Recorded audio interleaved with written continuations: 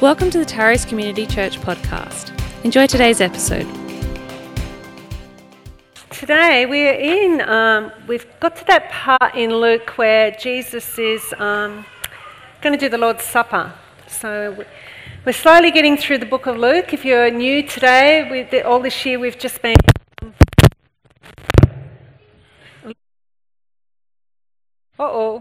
We right? Yeah, okay. Cool.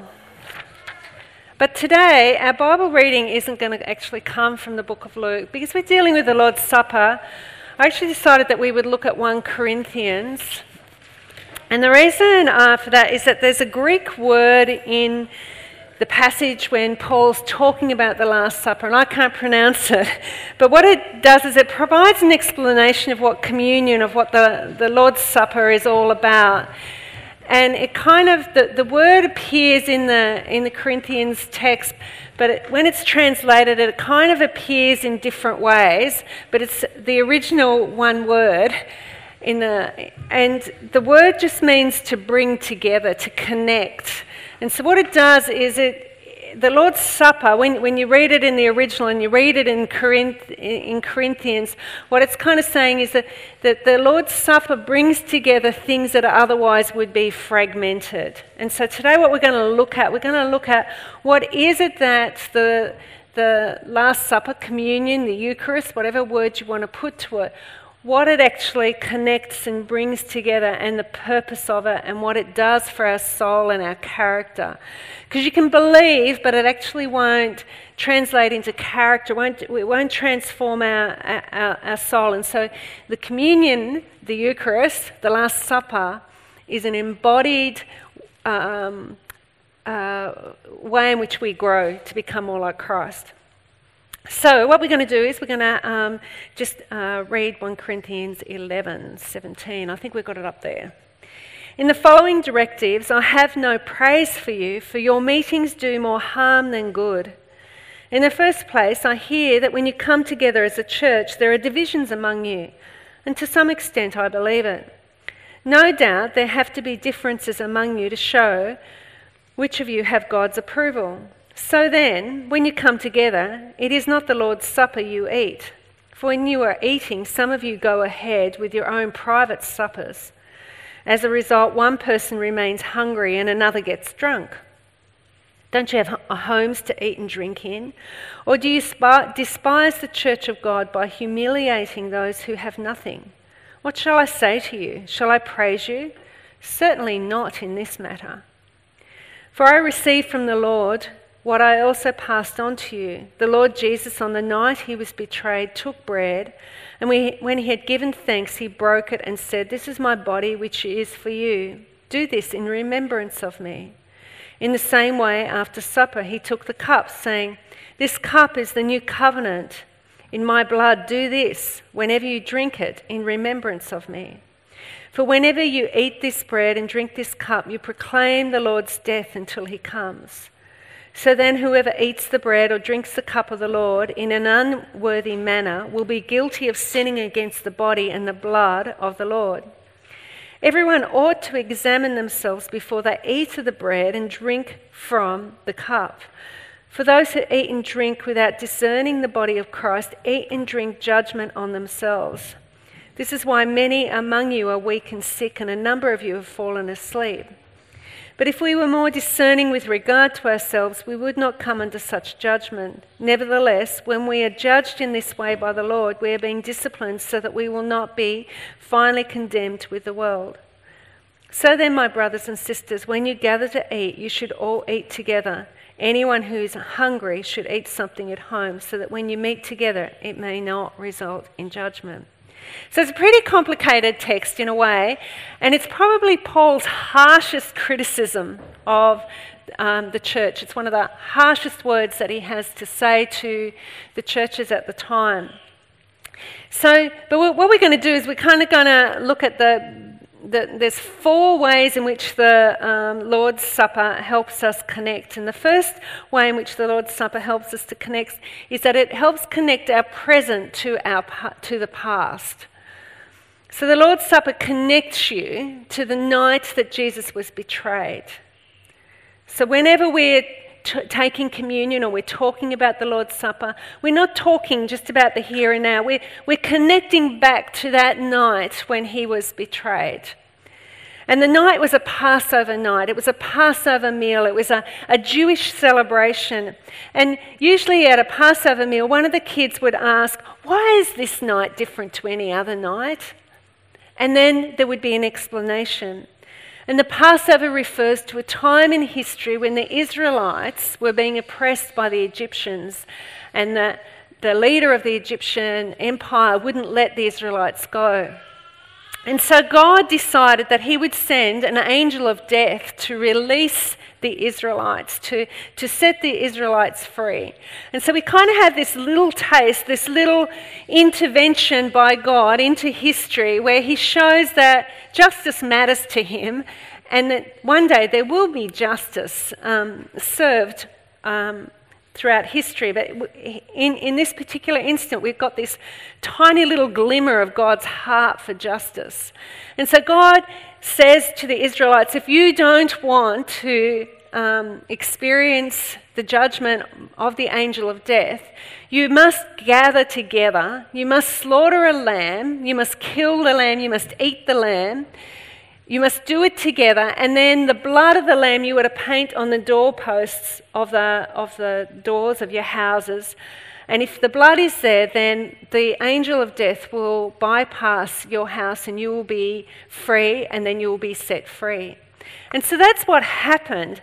And then what Moses did is he instituted the Passover as a yearly celebration in memory of the fact that the Israelites were liberated, that they were released from oppression, that they had been protected under the blood of the Lamb. And Moses gave really strict instructions that it wasn't to change, that they weren't to change any component of the Passover meal. So on this particular night, when Jesus is about to be betrayed, they are having the Passover, and Jesus is presiding over the Passover. So he's in charge of executing the Passover on this particular night, and he begins to change the Passover, which was a pretty audacious, radical thing that he did. It was in direct contravention of Jewish custom and of what Moses had instituted. And so he gets up and he starts to talk about the bread. And instead of saying, this is the bread of our affliction, which we ate in the wilderness, he says, this is my body. When it comes to the wine, he says, this is my blood of my affliction. And there was no lamb at this particular supper. So there's some major changes that are going on here. And the prophets had prophesied. They understood that the lamb that was slain back at the time of Egypt, that didn't save the Israelites from their sins. They understood that it was a symbol of a lamb that was yet to come. That the lamb that was slaughtered was, just a symbol, and that what Jesus was about to do was kind of like the fulfillment of what happened in Isaiah. In Isaiah 53, he writes this about this particular night and about what's going to happen. But the fact is, it was our pains he carried, our disfigurements, all the things wrong with us. We thought he brought it on himself, that God was punishing him for his own failures. But it was our sins that did that to him, that ripped and tore and crushed him. Our sins. He took the punishment, and that made us whole. Through his bruises we get healed. We're all like sheep who've wandered off and gotten lost. We've all done our own thing, gone our own way, and God has piled all our sins, everything we've done wrong on him. He was beaten, he was tortured, but he didn't say a word. Like a lamb taken to be slaughtered and like a sheep being sheared, he took it all in silence. Justice miscarried and he was led off. And did anyone really know what was happening? He died without a thought for his own welfare, beaten, bloody for the sins of my people. So those lambs didn't take the sins of the Israelites. They represented someone else. And at the Last Supper, Jesus is saying at the Last Supper, he's saying, I am he. I am the fulfillment of all that the prophets have said. I am he, I am the Lamb who will take away the sins of the world.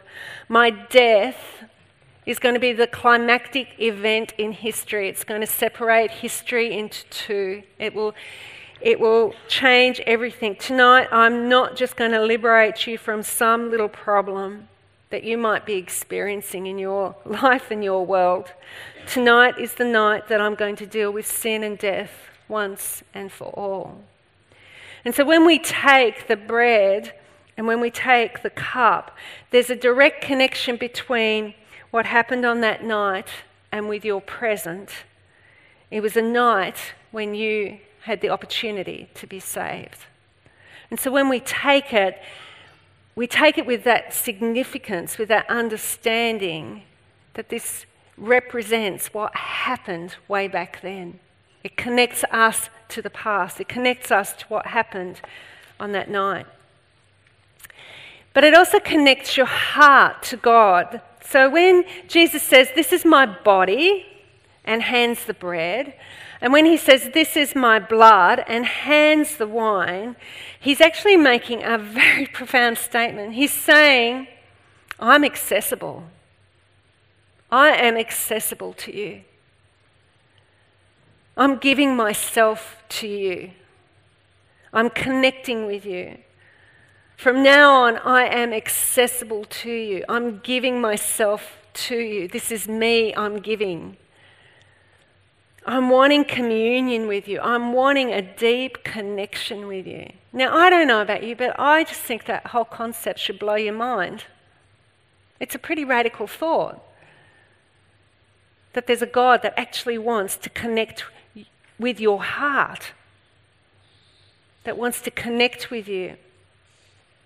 Catholics believe that when you receive the bread and the wine, you are literally getting the body of Jesus. So when you take the bread and the wine, you are actually being saved.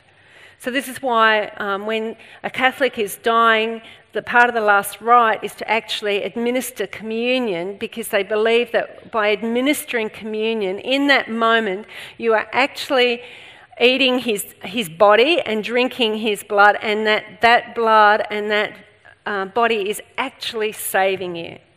Now, Protestants have a different viewpoint in that they say that communion was simply symbolic, that it's a symbol of what Jesus did on the cross for us. Now, there are problems with both viewpoints, and I think the truth is somewhere in the middle, and I think that the truth is mystery, and we won't always understand it this side of heaven. So for Catholics, when they claim that this is the body of Jesus broken and that it's the literal eating of his blood and his body, it's a little bit difficult, because at the time when Jesus said that, his body wasn't broken and his blood hadn't been spilled. And so in my mind I go, it had to be a symbolic rather than an actual saving thing that's happening here. Also, throughout especially the Gospel of John, you constantly see John saying that belief is what saves you. It's belief that gives you eternal life. You believe in Jesus and you will get eternal life. And the classic one there would be John 3:16. For God so loved the world that he gave his only begotten Son, that whosoever believes in him shall not perish but have everlasting life. So for me, the position of the Catholics is problematic on those two grounds. For Protestants, though, what we've done with communion is we've kind of sort of relegated it to the same place as prayer or reading our Bible, that it has no more significance than that. It has no more power than that. And I don't think that that's 100% accurate either. In John 6, Jesus says, "Very truly I tell you, the one who believes has eternal life. I am the bread of life. Your ancestors ate the manna in the wilderness, yet they died. But here is the bread that comes down from heaven, which anyone may eat and not die. I am the living bread that came down from heaven. Whoever eats this bread will live forever. This bread is my flesh, which I will give you for the life of the world." Now, when Jesus said this, many people got offended and they left, and there were others who began to question. So in this passage, he seems to be alluding to concepts that are happening in the Last Supper. I want you to feed off me. But I think what he's saying is, I want you to feed off my words. I don't want you just to believe I loved you, that I died for you. I want you to actually digest the fact that I want a connection with you, that I've died for you, that I love you, that I want to do life with you, that I am the Son of God. I want you to digest that. And so when we come to take the communion, it's an embodied remembering. So on your tables, you've got there a little diagram. Just ignore a lot of the wording there, but you'll see that the heart, we're told to guard our heart, and our heart is made up of mind, soul, and will. And so Protestants kind of, when we say the communion's just a symbol, we're just engaging just the mind in our thinking, but it's more than that. When we actually take communion, we're actually engaging the soul and the will, and we're kind of doing something with our bodies. We're enacting something with our bodies. We're actually saying, I want to digest the truth of communion. I want to digest the truth that Jesus died for my sin. I want to digest, I want to eat, I want to remember. So it's more than a head thing. It's something we're doing with our will, and it's something we're doing with our soul. We're meant to feel it. We're meant to experience it. We're meant to remember it. The word remember in our language has lost a lot of its meaning, because we kind of think remembrance means just recall. But it actually means more than that. When we use the word remember, it actually means to dismember. And when we think about dismember, we're thinking about dismembering body parts, hands, limbs, parts of our bodies being dismembered. So member means a body part. And so to remember doesn't just mean to recall. To recall, it means to graft. It means to fuse. It means to take something that is not part of our being and to make it a part of our being. And so when we're taking the bread and the wine, it's not just a head thing. It's not just, oh, I believe this. It's kind of like, I really want to digest this. I want to experience this with my soul. I want to experience this with my will. I want to experience this with my mind. And I think that this is where Jesus is kind of saying to us, he wants us to eat and drink everything of him. He's wanting us to engage fully in it. So for me, that's what communion means. I sit in the middle between the Catholic and the Protestant viewpoint. Thirdly, I think that communion connects individuals to community. When Paul wrote this passage that we read to the church at Corinth, there were so many divisions in that church. Pride and ego were so present. There were party lines based on class, there were party lines based on race, there were party lines based on gender. There was so much division. And the Lord's Supper back then was celebrated at the end of the service, and it was an actual meal. You actually bought the food and you would eat together. And next year we're just toying with the idea at the moment about doing communion this way, where we actually just one Sunday a month we just have a meal together and see one another. And so the idea was that you would, at the end of the service, you would sit and you would have a full meal and you would see one another. You would connect with one another. But in this passage that we read that so many of the people that were coming were disdainful of one another. Some would bring their food, they'd quickly eat, and then they'd leave so they didn't have to connect or talk with anybody. Others ate so much they got drunk. Others, the poor, came and they had nothing. They had nothing to eat. They had nothing. So they just sat there with no food and nobody sharing the food. And Paul's just ripping his hair out. He's so disdainful of this, and he's saying that is not the Lord's Supper. That is not taking communion. If you cannot love your neighbour, if you cannot see people, that is not the Lord's Supper. You are not participating in the Lord's Supper. You're participating in something else other than that.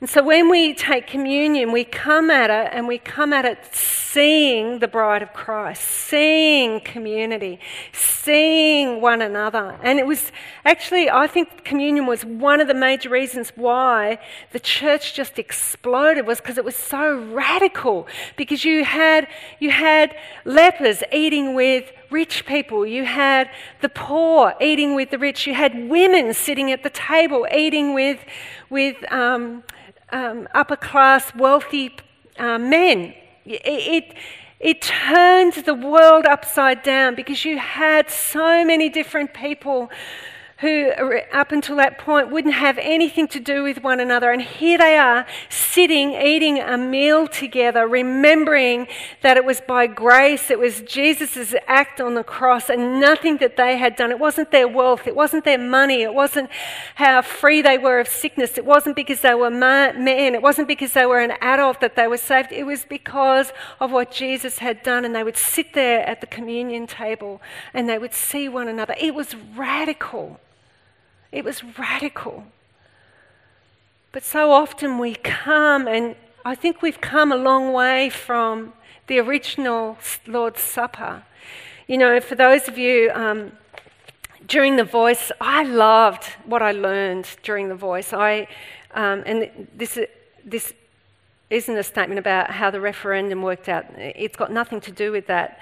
For me, I went into that and I said, God, teach me how to love. This is a group of people that I don't know enough about. I don't have a lot of connection with. Will you teach me? Will you use these few weeks to teach me about the pain of the First Nations, the struggles they have? Help me to listen. Help me to see who they are. I want to come out of this period with a greater compassion and mercy. And when Tim Costello was here, he taught me some history that I didn't know. He was talking about our first governor of Tasmania, George Arthur. And Governor Arthur was a Calvinist evangelical. So he was a Christian. And so he comes and he's the governor, and he actually started the Black War, which is Australia's most violent conflict in our history. And at the end of that Black War, there was one Indigenous person left in 1876. And he was acting from this belief that one group of people, an evolutionary Darwinism kind of idea, that one group of people were more civilised and more together than another group of people. So he genuinely believed that white people were more civilised, that we were more evolved, that, you know, our thinking, our values, we were more Christian, we were more all this stuff. And it led him to start Australia's most violent conflict within our borders. That kind of thinking kept bearing fruit, and we saw the fruit of that in the Holocaust. That's that thinking that one group of people are better than another group of people. But when it happened with the Black War, it was like a mini Holocaust in our own nation by a Christian. And I think if Paul was offering Governor Arthur communion, I think he would say what he's saying to the Corinthians. He's saying, what the heck are you doing? What are you doing? These are God's children. What are you doing? What are you thinking of doing? This is so wrong. Because everybody is welcome to the table. Everybody. Christ died for everybody. And so when we come to the communion table, we have to come with that idea. And I think we have to go LGBTQ, First Nations, Palestinians, Israelites, Russians, Ukrainian, Chinese. We have to have the posture of Jesus Christ, who said on that night, I am dying for every single one of you, and it's on the basis of grace. It is not on the basis of what you do or who you are or what you've accumulated or what you do. So when you come to communion, you come from that place of grace. Now, I know that there are families in this room who don't really want to have much to do with other families. There are families here who won't invite other families into your home. I would say to you, Paul would rip his hair out and he would say, that is not communion. That is not recognising the bride of Christ. That is not what Jesus is about. Jesus is about Everyone is welcome at the table because I have died for everybody at the table. And so when we take communion, this is what we are doing.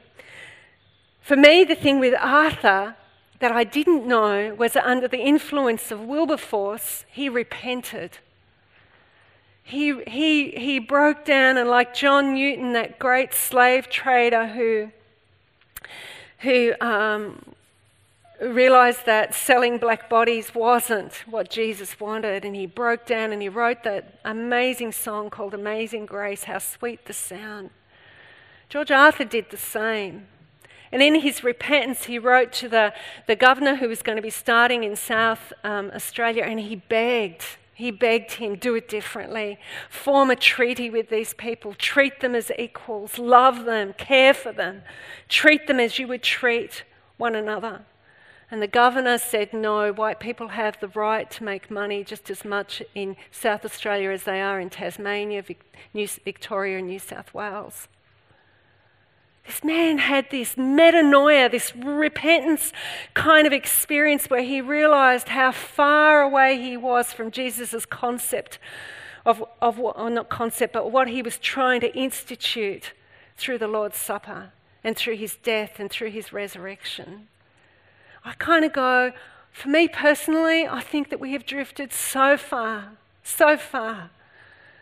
from the original gospel. And we need to examine our hearts very seriously and kind of go, is my heart reflecting the heart of Jesus? This week I served dinner, to a man who a number of years ago wanted to punch me. It took everything he took to not punch me. He's a pastor. He was a pastor at the time, and he just wanted to punch me in the face. He was so angry with me. And it was hard. It was hard having to cook, having to spend money, my money, not church's money, my money on food for him, to feed him, to then sit with him and have a conversation which was more about him than me, to ask how he was going, and to have nothing in my heart that wanted to do him harm, to have just mercy and compassion and genuine love. So for me, I feel like this is the constant challenge for us, is kind of like, it's easy to say we love people, but when we come to the communion table, and if we're practicing a life of communion, then it's this constant, what's my heart? Is it reflecting who Jesus was, or is it reflecting my culture? Is it reflecting my religious culture? Am I being like the Pharisees and Sadducees, claiming I love Jesus, but really in my heart, I'm not really loving people? Or am I genuinely trying to practice the gospel of Jesus Christ? It's hard, but I think that that's the invitation of communion. And then finally, communion connects your life story to the future. When you take communion, you proclaim his death until he comes. What will Jesus bring? He'll bring a supper, a feast, something that will celebrate the new. In Revelations it says this, then I saw a new heaven and a new earth, and for the first heaven and the first earth had passed away, and there was no longer any sea. I saw the holy city, the new Jerusalem, coming down out of heaven from God, prepared as a bride, beautifully dressed for her husband. And I heard a loud voice from the throne saying, look, God's dwelling place is now among the people, and he will dwell with them. They will be his people, and God himself will be with them and be their God. He will wipe every tear from their eye. There will be no more death or mourning or crying or pain, for the old order of things has passed away. He who is seated on the throne said, I am making everything new. When Jesus comes again, what will he bring? He'll bring a supper. He'll bring a feast. He'll bring something that celebrates the new kingdom, the fullness of the kingdom. And when we get to heaven, the new heaven and the new earth, the deepest longings of our heart will be met. There'll be no more tears, no more pain, no more gap, no more discontent, no more sadness, no more division, no more conflict, no more of what this world has. And what he's saying at the communion table, he's saying what you're experiencing now is the entree of what's to come. And this is my commitment. My commitment tonight is that what I'm going to do is going to get you from there to there. This is my commitment. So communion connects us to the future. In The Lord of the Rings, there's this scene where one of the cities is being besieged, and Pippin is in the city, and he's convinced he's going to die. And then all of a sudden he hears the horns of Rohan, and next minute all these knights, they come rushing into the city, and many of them die, but the city is saved. And in the book, not the movie, but in the book, it says that from that day on, Pippin, every time he heard the sound of the horn, he would burst into tears. He would just cry because he remembered those who had died for him and who had saved him and who had given him life. And also, for him, it was his night of salvation, that he had been saved. And so whenever he heard the horn, he would burst into tears because he would remember. And even if he was in a grumpy mood, as soon as he heard a horn, he couldn't help but smile and laugh because of what had been done for him.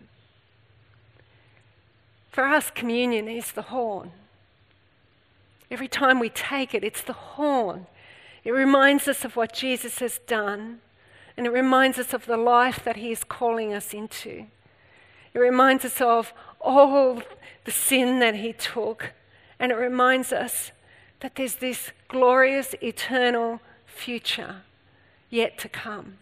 And so for me, when we unpack the passage in Corinthians, this is the connecting points, and these are the things. So when we take communion and we understand this, it changes us, it forms us. It takes... In Western world, we spend so much time in our mind. We think so long as we've got the right truth that we're going to come out the right way. It didn't happen for our first governor. He had thinking in there. He believed that Jesus was this, but his soul and his will hadn't been moulded. His character, he drifted from the gospel. And so this is what communion does. When it's a physical taking, and it's supposed to change us in our soul and our will and our mind. And so what we're going to do now is we're just going to take it. If you feel comfortable, come and take it. We're just going to play a song for you to just listen to. In your own time, you come, you take the communion elements, and bring your heart, bring your will, and just have this time. You take it when you're ready, and you have a conversation with God about all the beautiful things that he connected and does at communion. Let me just pray, and then we'll just go into communion. Oh, Heavenly Father, I just thank you. Thank you for sending your Son. Thank you that, Jesus, you loved us so much.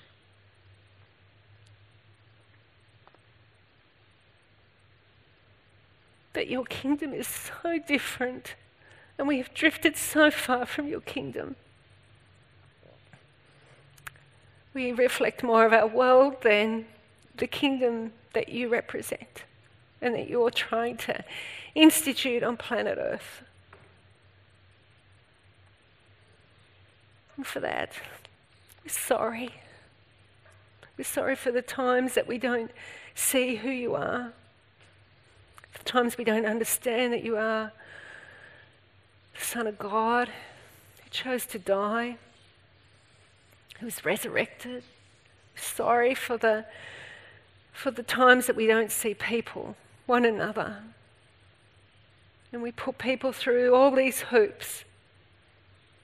We judge. Forgive us.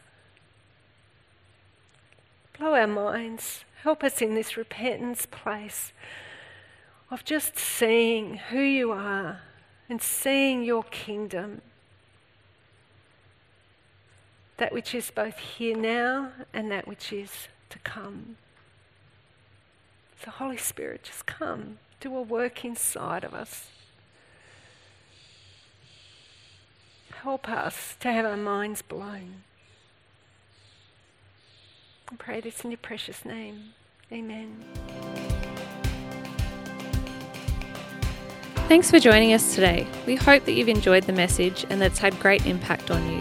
If you want prayer, would like to connect with us further, or you just have questions, we would love to chat. You can find us at www.taroscommunitychurch.com.au, or you can find us on Facebook. Have a great week.